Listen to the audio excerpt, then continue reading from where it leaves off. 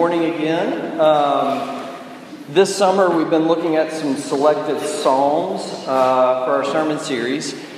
David, the Old Testament shepherd boy turned king of Israel, he's written a number of the Psalms that we've looked at together over this summer, and this Psalm is no different, Psalm 22. But through these Psalms, maybe you can think back a little bit if you happen to have been here over the past few weeks. We've been kind of all over the place. There have been times where we've seen David in deep reflection, pondering reality.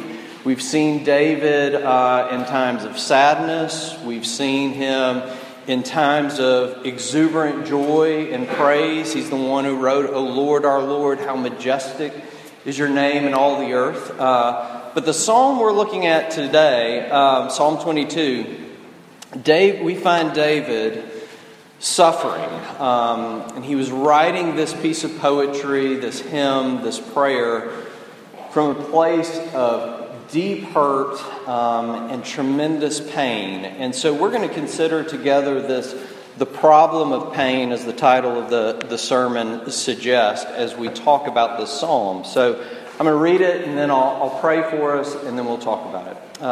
Let's read Psalm 22, beginning in verse 1. My God, why have you forsaken me?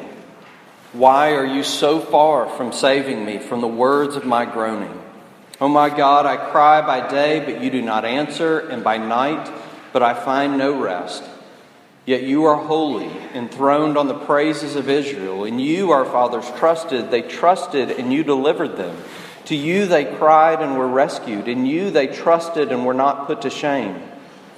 But I am a worm and not a man, scorned by mankind and despised by the people. All who see me mock me. They make mouths at me. They wag their heads. He trusts in the Lord. Let him deliver him. Let him rescue him, for he delights in him. Yet you are he who took me from the womb. You made me trust you at my mother's breast.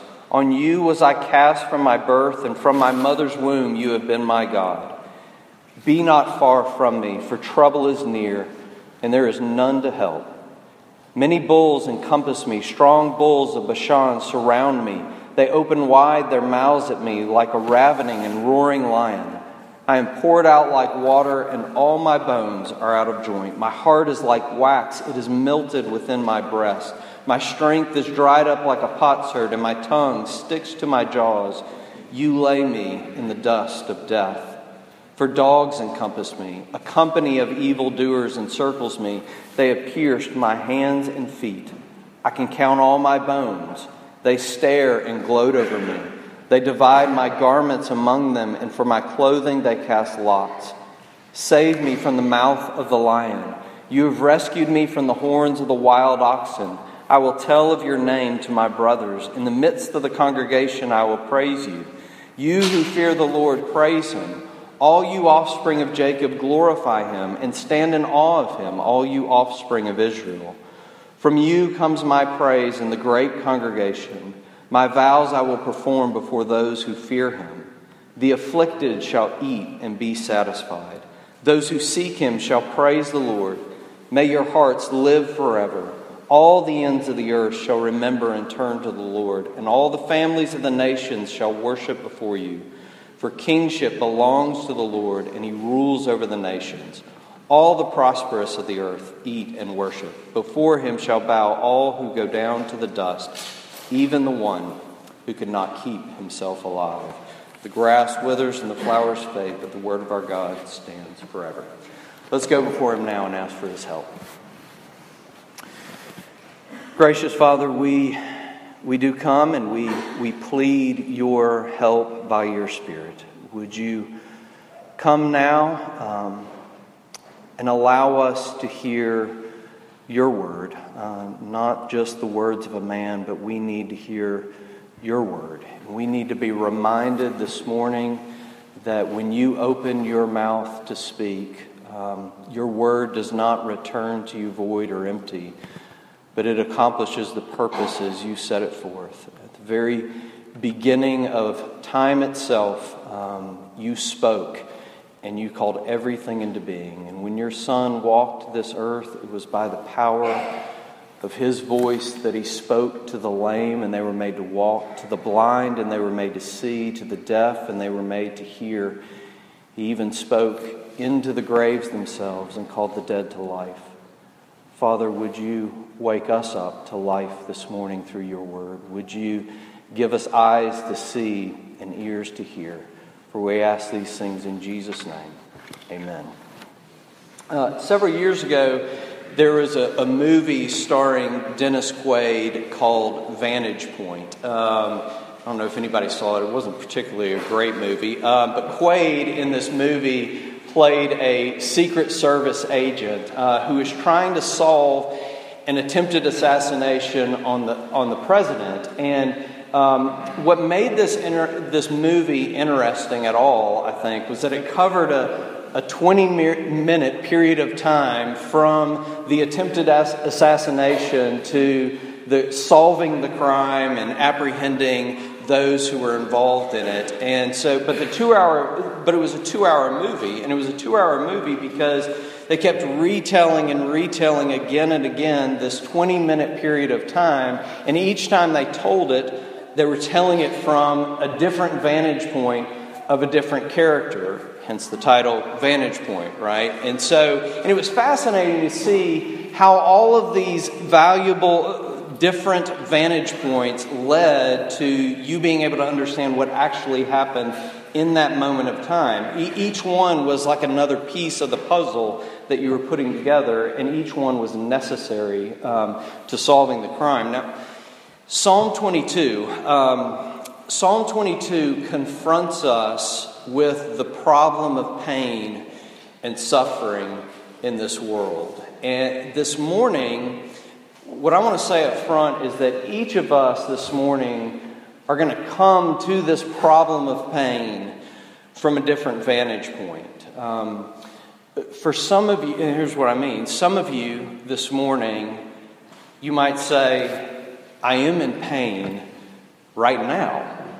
Right? I feel like my life is falling apart and I'm watching everything crumble around me to pieces. Or maybe you are coming from a different vantage point. Maybe you know someone who's in the midst of tremendous suffering and pain, and they're in the middle of it, and you need to know how to be a faithful friend to that person in the midst of their pain. Or maybe you feel like your life is all roses right now, that it's never been better. But listen, intense suffering in your life might very well be right around the corner, and you don't even know it yet, right? None of us escape this broken life untouched by the problem of pain. Or maybe you're a Christian. Maybe you're a Christian and you feel a tremendous amount of false guilt over what you're sensing and the pain you feel. And you think, if I was a better Christian, I wouldn't be so anxious. I wouldn't be so scared. I wouldn't be so hurt right now. Or maybe you're not a Christian. And maybe a big reason you're not a Christian is because you're suspicious that Christianity is some kind of escapism from dealing with the harsh realities that this life has to offer us. Honestly, we could go on and on about different vantage points, but my point is that no matter your vantage point, this psalm and this discussion of the problem of pain has something to say to each of us if we're willing to listen. So I want to jump right in with my points for this morning, and here are the things that I want us to talk about from Psalm 22. I want us to talk about the question that shows up in our pain. And then I want us to talk about the silence we often experience in pain. And then finally, I want us to talk about the answer that comes through pain. All right, the question in pain, the silence in pain, and then finally the answer through pain. First, let's talk about the question in pain. We hear the question in pain in the very first verse of this psalm, and it is the question that anyone who has gone through pain can readily identify with. It's very simple. Why? right? Why is this happening? Why is my life falling apart? Why am I going through this? Why this suffering? Why this pain? Verse 1, the psalmist writes, David writes, my God, why have you forsaken me? Why are you so far from saving me? You read through this psalm, Psalm 22, and I'm going to give you some highlights pretty quick. It's a long psalm that we read. But listen, you get a picture of incredibly intense suffering and pain. It's not ignored or trivialized, right? There's no sentimental escapism here for David. Right? See the intense rejection that he experiences. Verse 6, I'm a worm and not a man, scorned by mankind and despised by the people.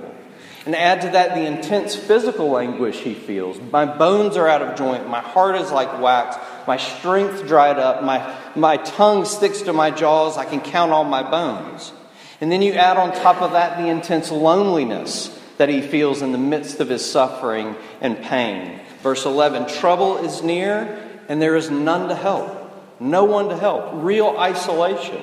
And throughout this whole thing, the pain is incredibly and intensely public. Verse 7, all who see me mock me. They make mouths at me. They wag their heads. Verse 12, many bulls encompass me. Strong bulls of Bashan surround me. And so on. And here's what I'm trying to get to this morning. The question that instinctively rises to the surface in pain is why?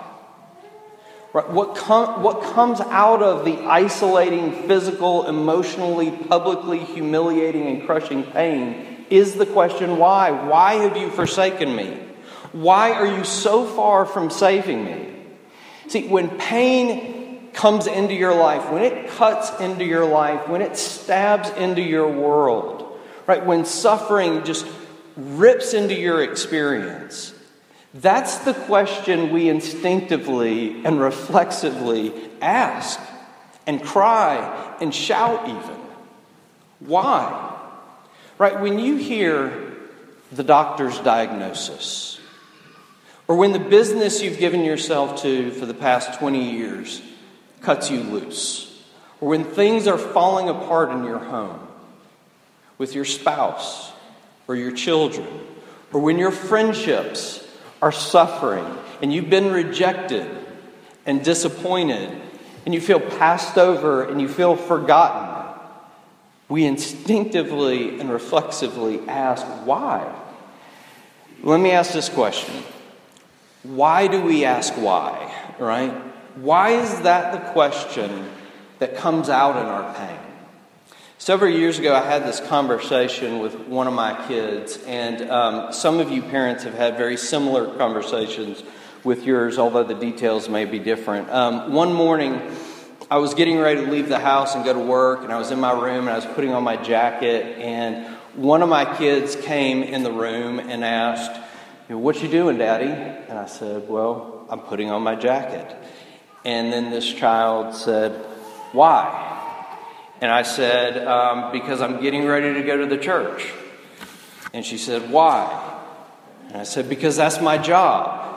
She said, "Why?"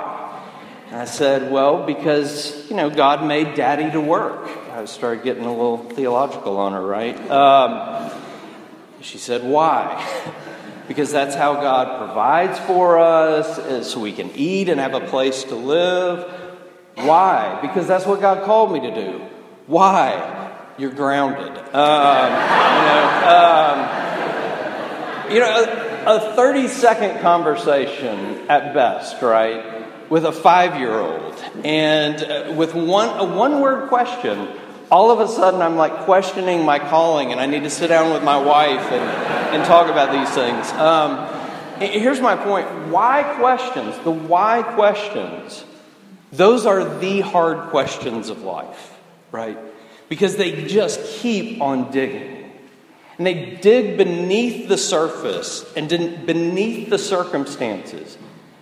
They're driving deep to find out the cause, the source, the root. Why questions are about trying to comprehend and make sense out of the world around us, right? about things that don't make sense to us, like suffering and pain. Why? That's the question we instinctively and reflexively ask. So why do we ask why in those moments? Because we're human beings, right? Because deep down, we know that pain is not right. It is an unwelcome intruder into this world. Instinctively, we know that we are not built for pain and suffering.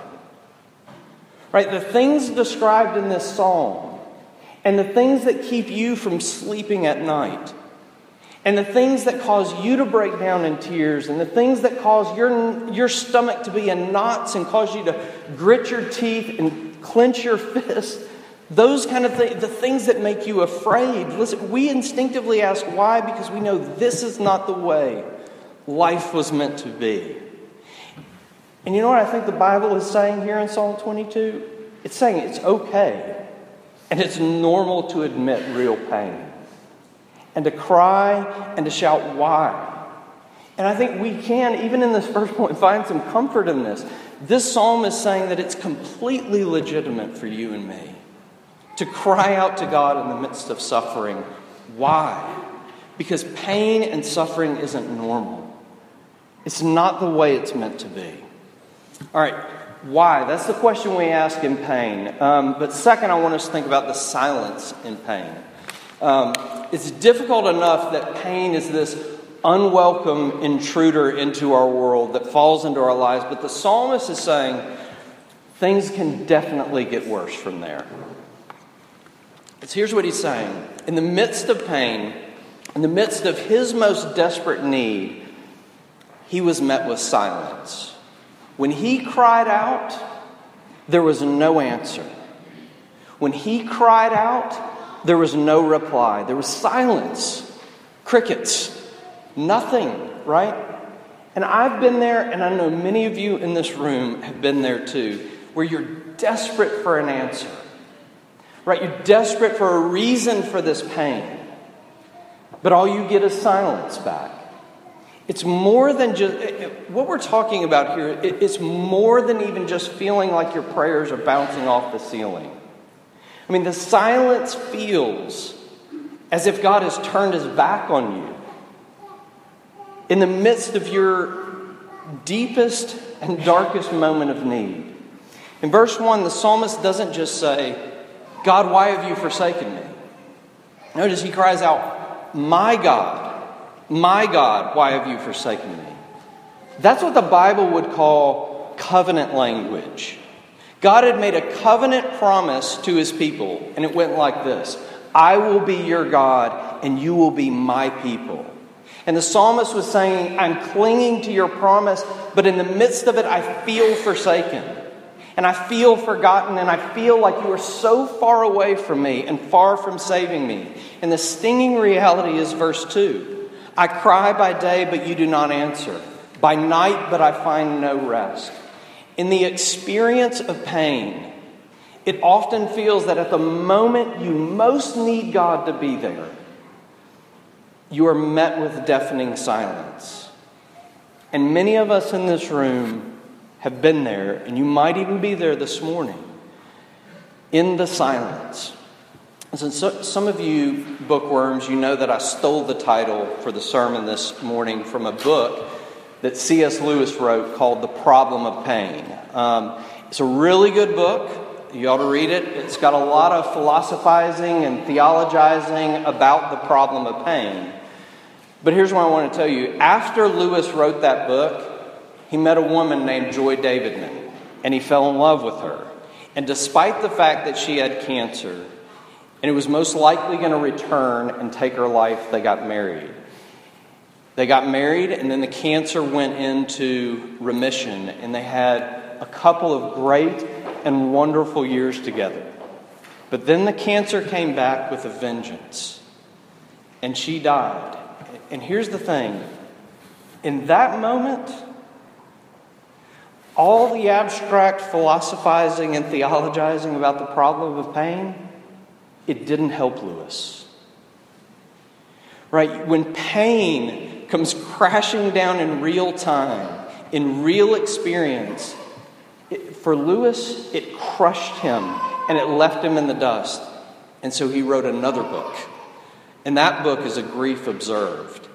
And it's basically a journaling of his process through his loss and through his pain and through his suffering. Let me just read you a quote and think about the silence and pain. He says, "Meanwhile, where is God? This is one of the most disquieting symptoms. When you are happy, so happy that you have no sense of needing Him, so happy that you are tempted to feel His claims upon you as an interruption. If you remember yourself and turn to Him with gratitude and praise, you will be, or so it feels, welcomed with open arms. But go to Him when your need is desperate, when all other help is vain, and what do you find? A door slammed in your face, and a sound of bolting and double bolting on the inside.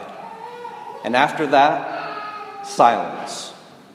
You may as well turn away. The longer you wait, the more emphatic the silence will become. There are no lights in the windows. It might be an empty house. Was it ever inhabited? It seemed so at once. And that seeming was as strong as this. What can this mean? Why is He so present a commander in our time of prosperity and so very absent a help in our time of trouble?" C.S. Lewis, great thinker, philosopher, theologian, in the midst of real pain, he faced emphatic, deafening silence. Lewis and the psalmist are saying that oftentimes it gets way worse before it gets better. Oftentimes in pain, it feels as if God has turned His back on us altogether and walked away from His promise to us, His covenant. So desperate are we for an answer to that question, why? Here's what happens. We start listening really, really hard to the silence. And here's what I mean. One great philosopher, C.S. Lewis, on to another, Jimmy Buffett. My wife is not a fan, but sometimes a little Jimmy Buffett hits the spot. But Buffett, he has this great chorus in one of his songs, and it goes like this. "If the phone doesn't ring, you'll know that it's me. I'll be in the eye of the storm. If the phone doesn't ring, you'll know that it's me." Right? He's singing about this ended relationship and the deafening message of silence when the phone no longer rings, right? What's the message, he's saying, when the phone stops ringing? You're left listening really, really hard to that message. Does it mean you don't care anymore, that you don't love me, that I don't matter anymore, that you're no longer interested in me? Listen, the first 2 points feel harsh, I know.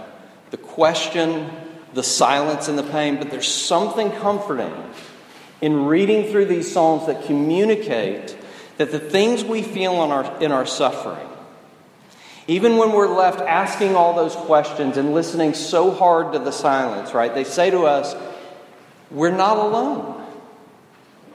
I mean, David felt this too. He asked the question why just like we do. And he was struggling with the deafening message of silence too. You aren't alone. In fact, someone even greater than David felt and experienced these things. And for that, we turn to the last point. So finally, the answer through pain. In the first point, we described some of what was happening, right? There's this intense, we said, public rejection, loneliness, pain, and suffering that he's experiencing, right? But listen, under the inspiration of the Holy Spirit, David wrote about his experience, his very real experience. But he even wrote beyond his own experience, to the experience of someone else. Because Psalm 22, it describes a public execution. Right? When you get down to verse 16, we read, "They pierced my hands and feet, and I can count all my bones, and they stare and gloat over me." Verse 18, "They divide my garments among them, and for my clothing they cast lots," which was the practice of that day in a public execution. Right? The executioners cast lots for the criminal's clothing. And many of you saw that as soon as we read the psalm. And what's more, many of you recognize the very beginning of the psalm immediately, my God, why have you forsaken me? Because those were the words Jesus cried out with his final breath when he was hanging on the cross and when he was being publicly executed. See, in Jesus' day, there were no divisions of chapters or verses in the Bible. And so if you wanted to reference, say, a specific psalm, you wouldn't say Psalm 22. You would just quote the first line of the psalm, and your hearers would know what you were referencing. And when Jesus quoted the beginning of Psalm 22 on the cross, he was saying, this psalm wasn't just about David. This whole psalm, he's saying, is about me. Let me put it to you another way. To all those who saw Jesus on the cross, to all those who stared and gloated over him, Jesus was saying, if you want to know what I came into this world to do, and if you want to know why I'm hanging on the cross, go read Psalm 22. And if you want to see what Jesus' real pain was all about, notice this. We can talk about the physical agony of Jesus' crucifixion. He can see all his bones. His bones are out of joint, his pierced hands and his feet. We can get very specific and graphic and detailed about the physical pain in such a way that would turn your stomach upside down. But listen to me, on the cross, Jesus was not crying out, my hands, my hands. My feet, my body. He cried out, my God, why have you forsaken me? Because to him, that was the ultimate horror and the ultimate pain and the ultimate agony. Throughout eternity, he had a perfect, loving relationship with his Father. And on the cross, he lost his Father. And his Father really and truly forsook him. He lost his Father's loving face and he got his back instead. He got his wrath instead. I wish we had more time to look at some of the details in this psalm this morning, but the end of this psalm is amazing when you look at it. Remember, Jesus is saying this whole psalm is about him. And so what's really amazing is that in verse 20 and 21, Jesus is crying out for deliverance. But then all of a sudden, in verse 22, he starts talking like it's already happened, right? All of a sudden he says, I will tell your name to my brothers. In the midst of the congregation, I will praise you. And then he's talking about feasting and worshiping. And he's talking about all the nations being converted. From death to life, from agonizing pain to a feast, from being cut off to all things are being put back together, right? You know, there is often mystery in your pain and mine in this life. We know we weren't made for pain and suffering. And so we ask why. We cry out why. But the mystery of Jesus' suffering and pain, it has been revealed to us. In him there was no sin. He wasn't a criminal, but he became sin for you and me. He was crucified and forsaken in our place. Why? So that through his pain, he might put the whole world and you back together and give you the life you were meant to have. See, the answer of the gospel isn't deliverance from pain, but deliverance through pain. Deliverance through the one who took ultimate pain for us and who was truly forsaken by his Father. Years ago, Jennifer was gone one night and I was at home parenting, not babysitting, I'm told. And being the good parent that I am, I let my 4-year-old daughter stay up late with me and to watch some edifying television. American Idol is what we were watching. It was still kind of cool back then. It was years ago. And I remember it like it was yesterday. Because we're sitting there and she's 4 years old and we're watching this particular episode of American Idol where they're raising money for children in Africa, and children who were dying from AIDS and malaria, and children who were starving. And so there was all this heartbreaking footage. I don't know why I let her watch that, but at one point there was this close-up of this little boy, and he was crying, and the tears were like cutting these tracks through the dust on his cheeks. And so my daughter broke the silence, and she asked me why he was crying. And not thinking she would understand malaria or AIDS, I just said, well, he's got a boo-boo, you know. And immediately, 1 second later, she just asked, well, is Jesus going to make it all better? Do you know how good it is to have an answer for that? See, the whole Bible is saying, yes, it won't always be like this. One day, someday, you'll get the life you were made to have. For those who rest in Jesus, one day, someday, God will wipe away every tear, and there will be no more mourning or death or crying or pain. Why? Because Jesus came. Because God himself entered into our pain. Ultimate pain. He went through ultimate pain and rejection and loneliness and suffering to deliver you.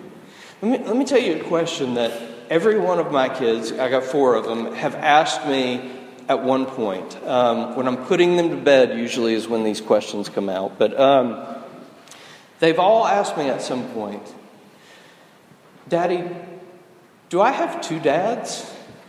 And I remember the first time I heard that question, I was thinking, Jennifer and I are going to have a conversation later. But listen, then my kids, every one of them have helped me understand. They kept hearing us talk about God being our Father and praying to our Father in heaven. Do I have 2 dads? Yes. And one is so much better than the other. Do you know what you need to make it through suffering and pain in your life? You can't and you won't make it through your suffering and pain alone. You can't. And this psalm is saying, even if all your friends fail you and forsake you, and even if your parents fail you and disappoint you, and they will, and even if your spouse has rejected you and humiliated you, and even if your church has misunderstood you and failed you and let you down, in Jesus, you have someone who understands you. He was utterly alone, rejected, exposed, and humiliated. And he calls you in verse 22 of this psalm, his family, his brother. And listen, when Jesus is your brother and God is your father, you can never be alone in this life. Listen, there is no escaping the harsh reality of pain and suffering in this life. And you might be there today, or maybe you'll be there tomorrow. And when it comes, you'll instinctively ask, along with me, why? And there will be times when you and I have to sit in silence. And there will be times in your life when you will feel forsaken. And you will feel like God is far from you. But this psalm is saying, if Jesus is your brother and God is your father, you can only ever feel forsaken in this life. You will never be forsaken in this life because he was forsaken in your place for you. The problem of pain is a real problem. We know we weren't meant for this. But if you search every other religion in the world, you will not find a God anywhere close to this God. A God who left glory to enter into ultimate pain so he could deliver you through it. In verse 2, Jesus said this, I cry by night, but I find no rest. On the cross, he came and he lost rest. And he lost peace so he could give you full rest and peace in himself. Run to him who loves you. Run to the one who came to put you and the whole world back together again, and find rest in him. Let's pray together.